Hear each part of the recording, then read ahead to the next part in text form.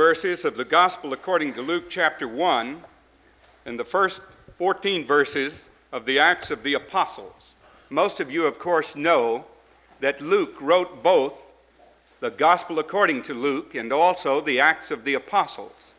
It is interesting that this year, the year of Key 73, that this great evangelistic outreach all over the United States has had as one of its tasks, and many of you participated in that, many of you in this community, and passing out to people in our area a copy of Luke's two books. And what a wonderful two books they are. Let me read just the preface to the Gospel of Luke, and then let me turn and start reading from chapter 1, verse 1 of Acts. Right now, this is Luke 1. Dear Theophilus, many people have already written an account of the events which have happened among us, basing their work on the evidence of those who we know were eyewitnesses as well as teachers of the message. I have therefore decided, since I have traced the course of these happenings carefully from the beginning, to set them down for you myself in their proper order, so that you may have reliable information about the matters in which you have already had instruction. Now that's the preface to the Gospel of Luke. This is the preface to the Acts of the Apostles. My dear Theophilus, in my first book I gave you some account of all that Jesus began to do and to teach until the time of his ascension. Before he ascended, he gave his instructions through the Holy Spirit to the special messengers of his choice. For after his suffering, he showed himself alive to them in many convincing ways and appeared to them repeatedly over a period of 40 days, talking with them about the affairs of the kingdom of God. On one occasion, while he was eating a meal with them, he emphasized that they were not to leave Jerusalem, but to wait for the Father's promise. You have already heard me speak about this, he said, for John used to baptize with water, but before many days are past, you will be baptized with the Holy Spirit. This naturally brought them all together, and they asked him, Lord, is this the time that you are going to restore the kingdom to Israel? To this he replied, you cannot know times and dates which have been fixed by the Father's sole authority, but you are to be given power when the Holy Spirit has come to you. You will be witnesses to me, not only in Jerusalem, not only throughout Judea, not only in Samaria, but to the very ends of the earth. When he had said these words, he was lifted up before their eyes till a cloud hid him from their sight.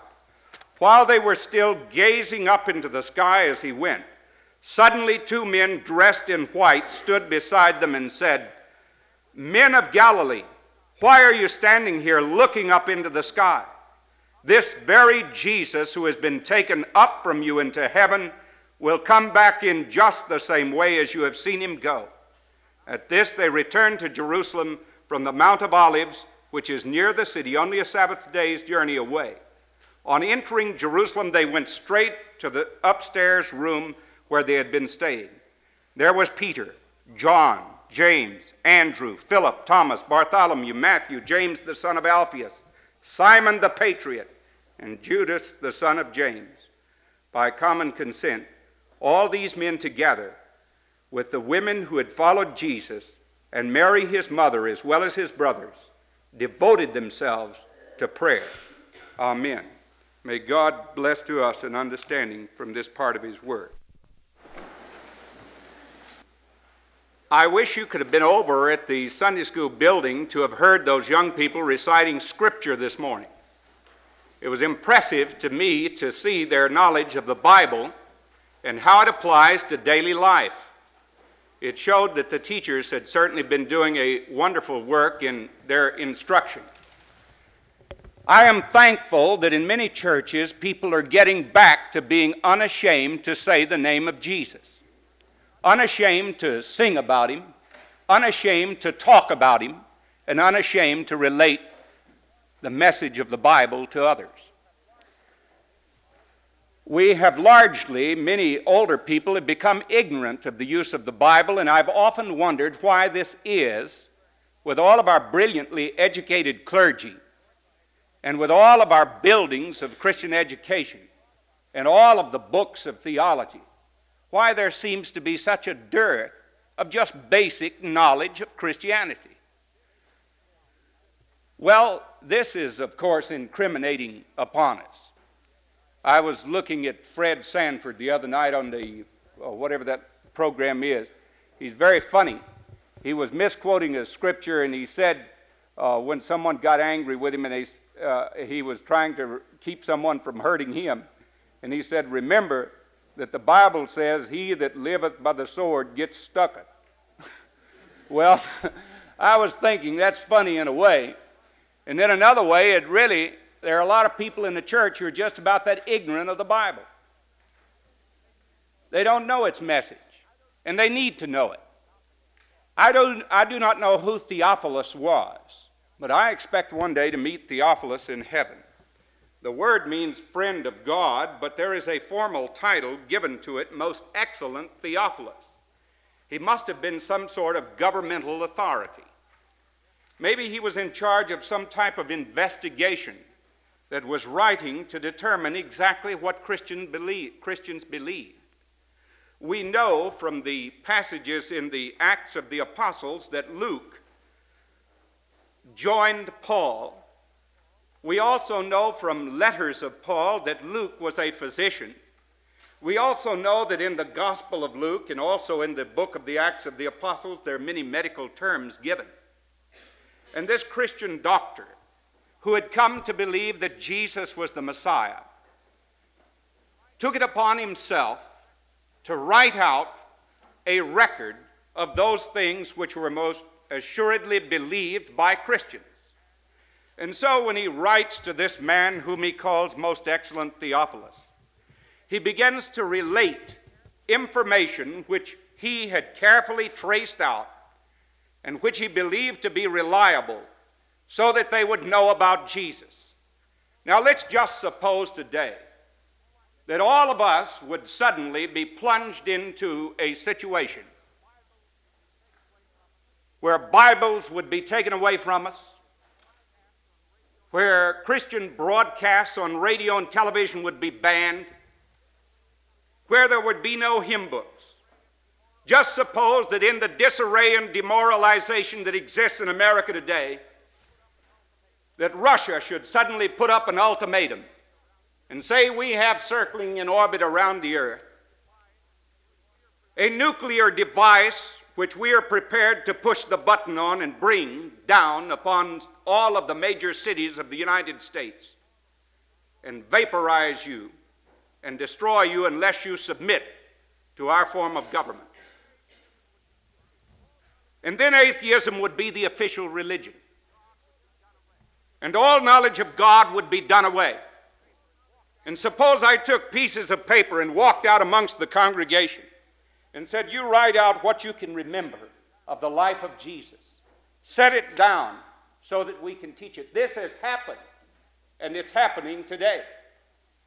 Not long ago, I had an interesting conversation with Dr. Billy Graham, and he told me of meeting someone out close to China who had gotten out of China some information about Chinese Christians who were persecuted. They had copies, handwritten copies of sections of the Gospels and the Epistles and the Psalms and certain parts of the Old Testament. He said that there were secret little conclaves of believers that would meet. And when these little groups of believers would meet, that someone would say, you are Ephesians, and your task is to memorize Paul's letter to the Ephesians. You're Philippians, you're Colossians, you're the Acts of the Apostles, you're Matthew, you're Mark, you're Luke, you're John. And they would commit to memory whole books of the Bible. And in their meetings, when they got ready for a passage of Scripture, they did not have all these translations. They did not have all these Bibles. But they would say, okay, Luke, give us the preface. And he would stand up and recite those first 4 verses that I read from the Gospel of Luke. They'd say, all right, Acts, stand up, give us the first 14 verses of Acts. They would recite it. They learned to treasure this information about the life of the Lord Jesus, about who he is and what he came to do. And this is the lesson that we have today, because what we have read is a commission and there is a promise in it. And what we need is a return, a real return to really biblical Christianity, away with the cultural orthodoxy and back to the presentation that we have in the pages of the gospel records and of the Bible. C.S. Lewis. I told this at prayer meeting the other night, and there was such interest in it, I want to repeat it. C.S. Lewis, the great Oxford professor at Cambridge also. C.S. Lewis has a little monogram, a little paper that he read upon his inauguration as the professor of Renaissance literature at Cambridge. And this has meant a great deal to me. It was given to me by an Englishman. And I've kept it carefully, and I've read it over and over, and I enjoy it. Because when C.S. Lewis came and was inaugurated as the professor of Renaissance literature at Cambridge, he was, of course, to present a learned paper, a paper that dealt with the Middle Ages, a paper that showed his qualifications for this distinguished chair. And in it, he gave a very interesting story about himself.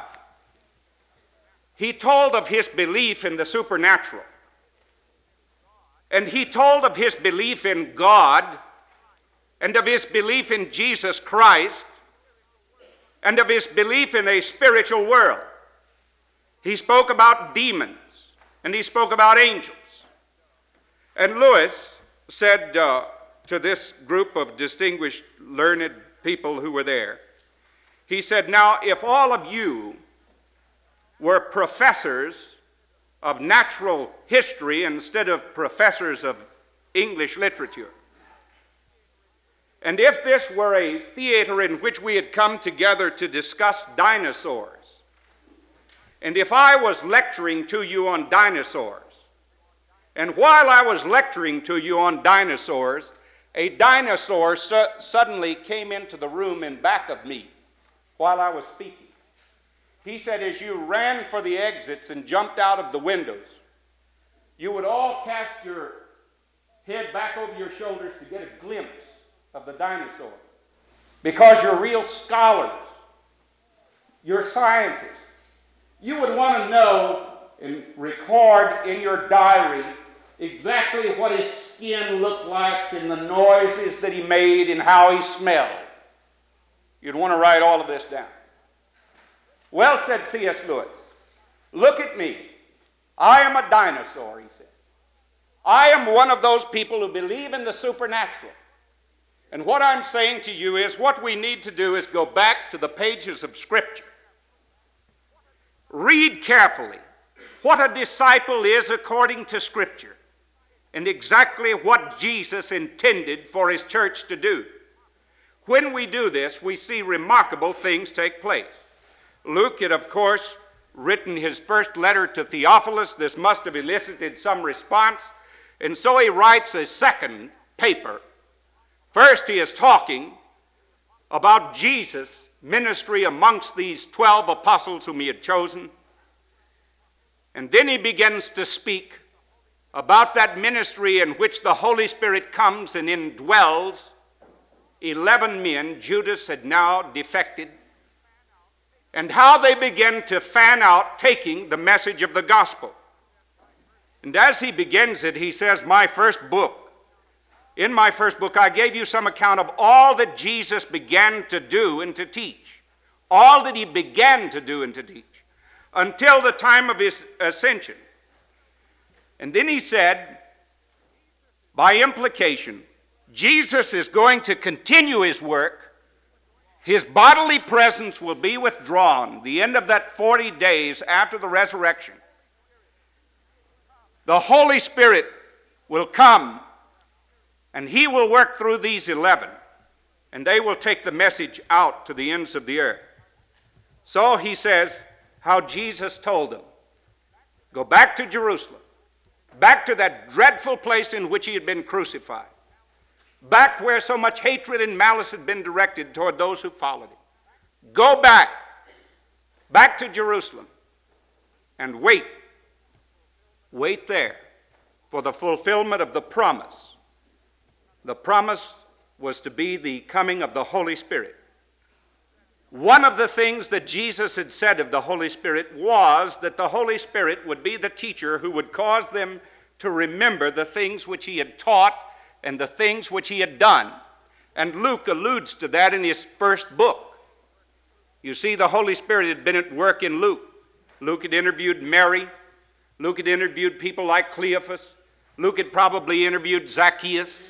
Luke had interviewed any number of people and talked to them. And the Holy Spirit was enabling them to recall, and they had told those stories over and over again. Now then, we're going to see this marvel take place in which the Shekinah, the glory of God in a cloud, takes Jesus away from their presence. And when he is taken from their presence, we read an amazing thing, that there stood beside these 11 men who were there at Bethany, at the Mount of Olives. These 11 men who were there stood beside them 2 angels who watched the ascension. They were enraptured with all of the Shekinah glory of God in receiving Jesus out of their sight. Overwhelmed by all of this, they stood gazing into the sky. And these 2 angels give some great advice to us. Men of Galilee, why are you standing here looking up into the sky? This very Jesus who has been taken away with you will come back in just the same way as you have seen him go. He has ascended. One day he will come back again.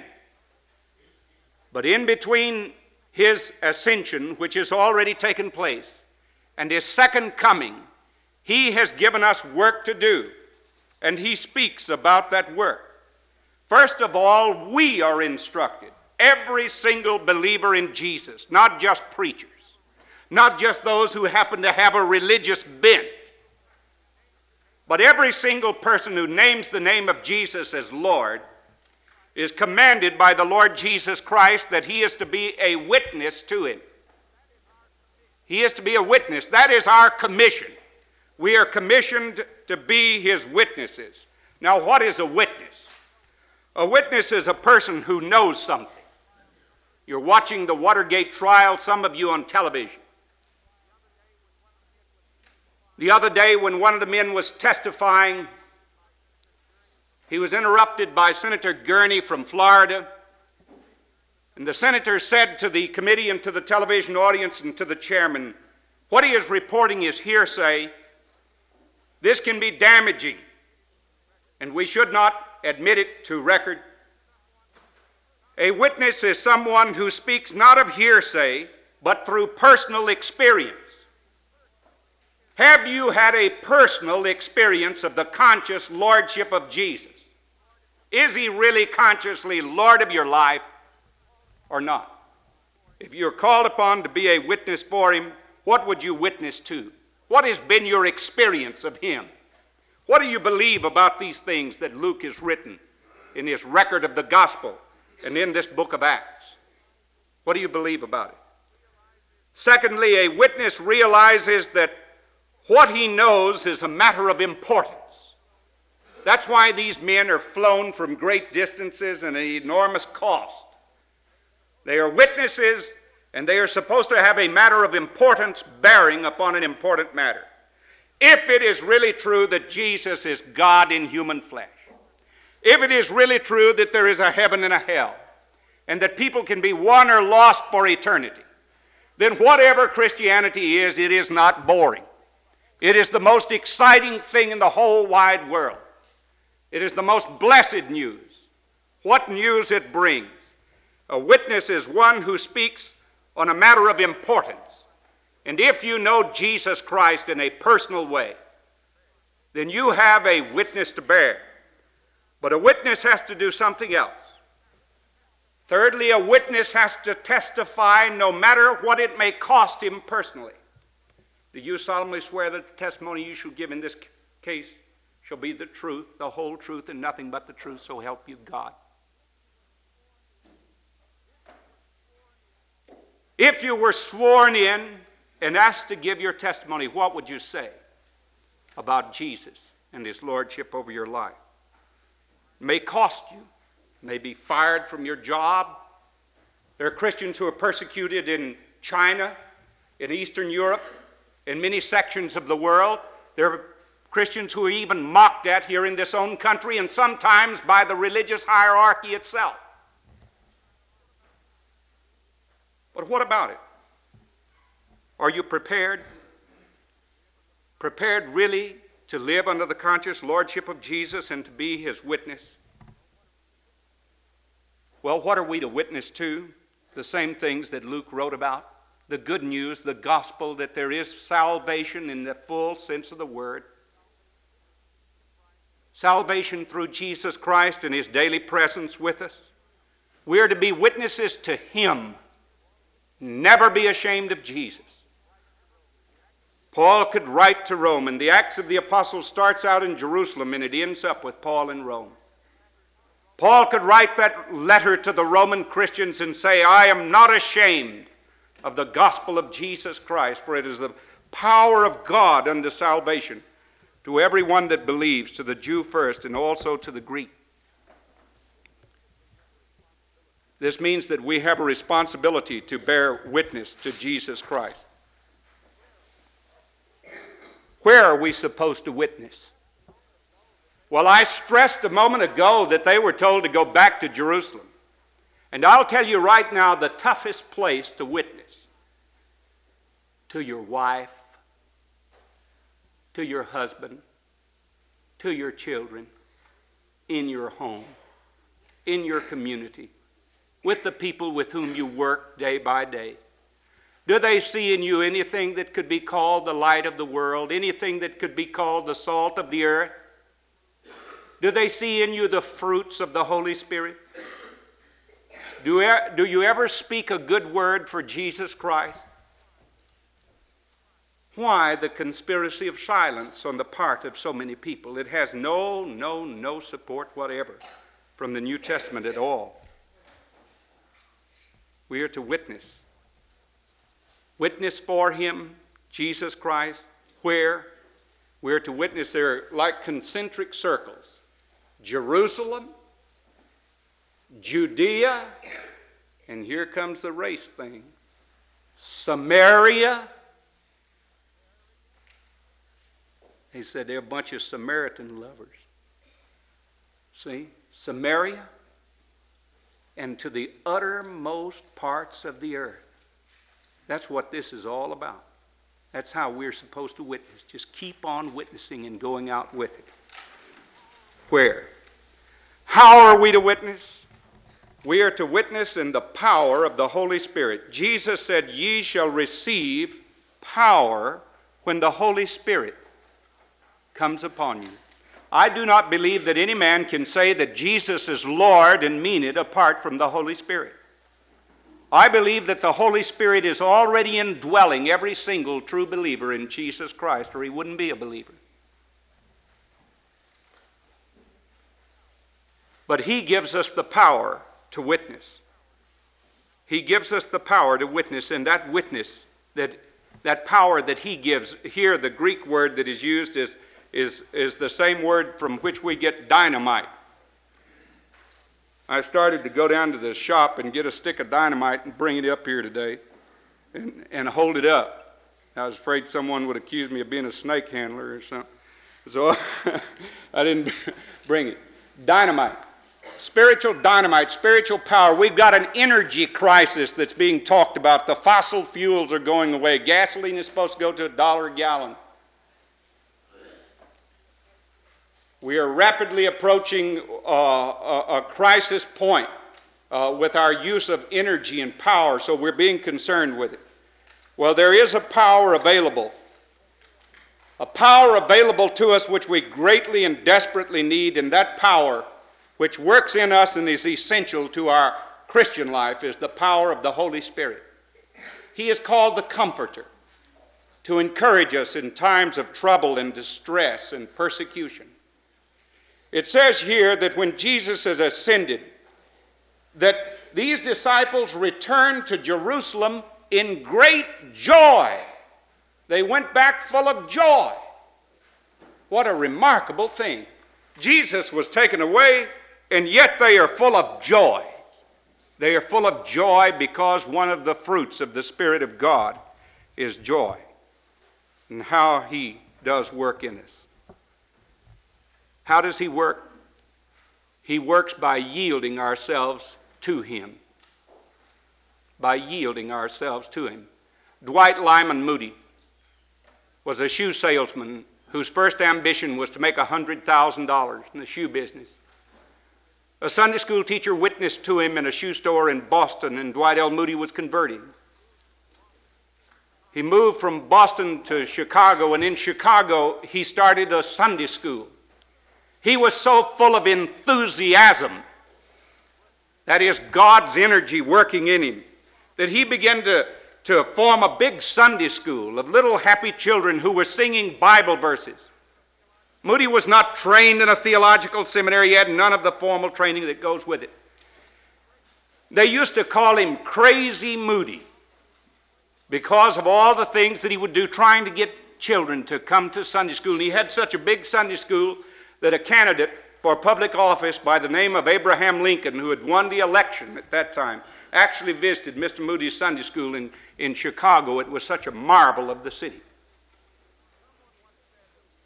Someone once said of Mr. Moody, they said, does Mr. Moody think that he has a monopoly on the Holy Spirit? And a person who knew Mr. Moody well said, no, but the Holy Spirit has a monopoly on Mr. Moody. He was yielded to him, and the Lord used him. This is what happens when we are willing to be yielded to him. When I think about those 11 men, Judas is of course gone here, that were there when Jesus ascended, what Jesus said to them. Oh, mercy! If you were filling out forms to mail it to denominational headquarters to get these men a job, it would be pitiful. Here is Matthew. Matthew was a crook, a real 29-carat crook. Slimy, sneaky character who collaborated with the hated Romans. Who would trust Matthew? That's one of the people that Jesus puts his message in.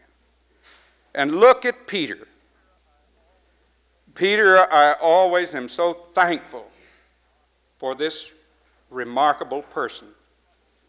Peter had trouble with his mouth. He could put both feet in his mouth at the same time. Someone has said that a closed mouth catches no feet. But Peter couldn't keep his mouth closed except at the wrong time.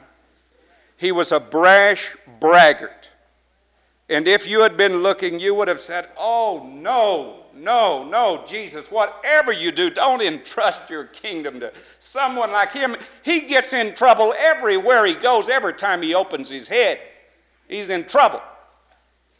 You mean you're entrusting him? And there is the John Birch Society. Here is Simon the Zealot, the patriot, the bomb thrower. That's another one of them. Here's Thomas. Thomas is the pessimist, the doubter, full of melancholy. Every time you bring up anything, oh, it'll never work. Don't do that. And yet these were the people upon whom the Spirit came, and the Lord Jesus used this bunch when they were empowered by the Holy Spirit and they took his saving message to the very ends of the earth. because they yielded to him. There is an old fable that when Jesus returned to heaven, that he was asked by some of the angels, they said, "What was it like? What was it like when you tried to teach men? Would they listen to you?" And they said, Jesus said, "Well, some would and some wouldn't." And they said, "You mean they wouldn't even listen to you though you're the Son of God?" And Jesus said, "No, some of them would not." And they said, "Well, what did you do when you died on the cross?" And Jesus explained that this was in the Father's plan for salvation. They said, "When you rose again from the dead and you went to visit all of these disciples of yours and these others who were witnesses of your resurrection, how was that?" And he told them.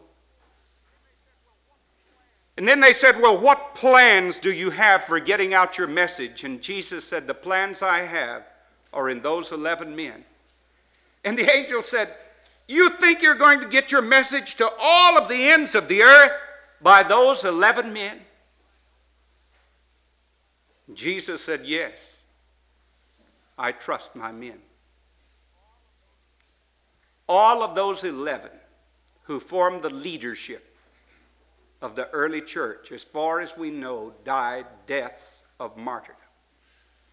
They were yielded, committed to the lordship of Christ. What he needs today is not the Rotary Club, Country Club variety of Christianity.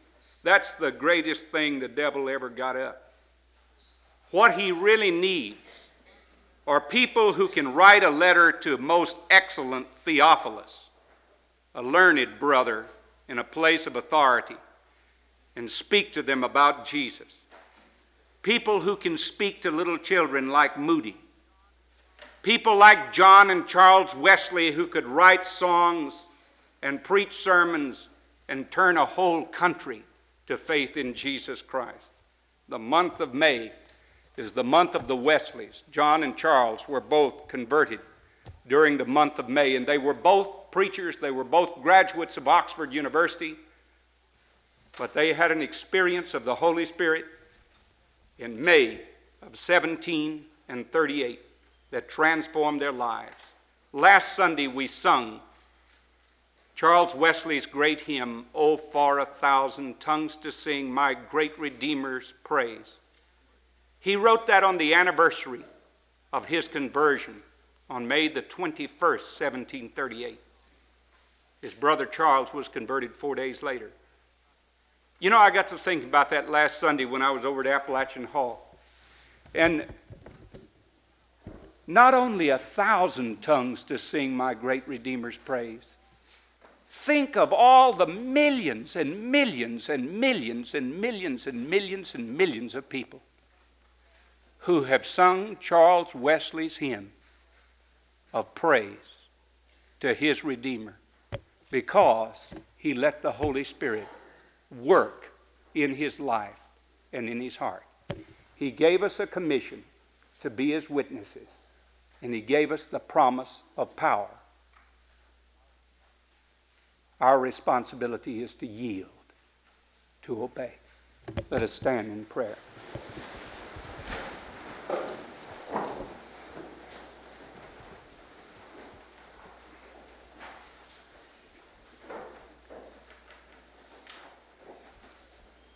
Oh God, our Heavenly Father, we pray that the Holy Spirit will truly come and inspire us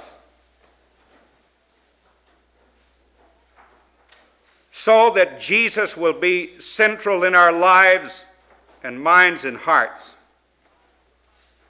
so that we might realize that we are not to relegate to ancient history either the Gospel of Luke or the Acts of the Apostles, but we are to carry on these acts by letting the Holy Spirit work through us today, where we are at home, wherever we go, relating the love and the ministry of Jesus in our hearts and lives. Forgive us that we have made so little of what has been made available to us. But help us, O God, in a new resolve and determination to so yield ourselves to Christ that others will see that change which the Spirit brings as Jesus lives and moves through us today. And now may the grace of our Lord Jesus Christ and the love of God our Father and the communion and the power of the Holy Spirit, our keeper and our guide, be and abide with you all, both now and forevermore.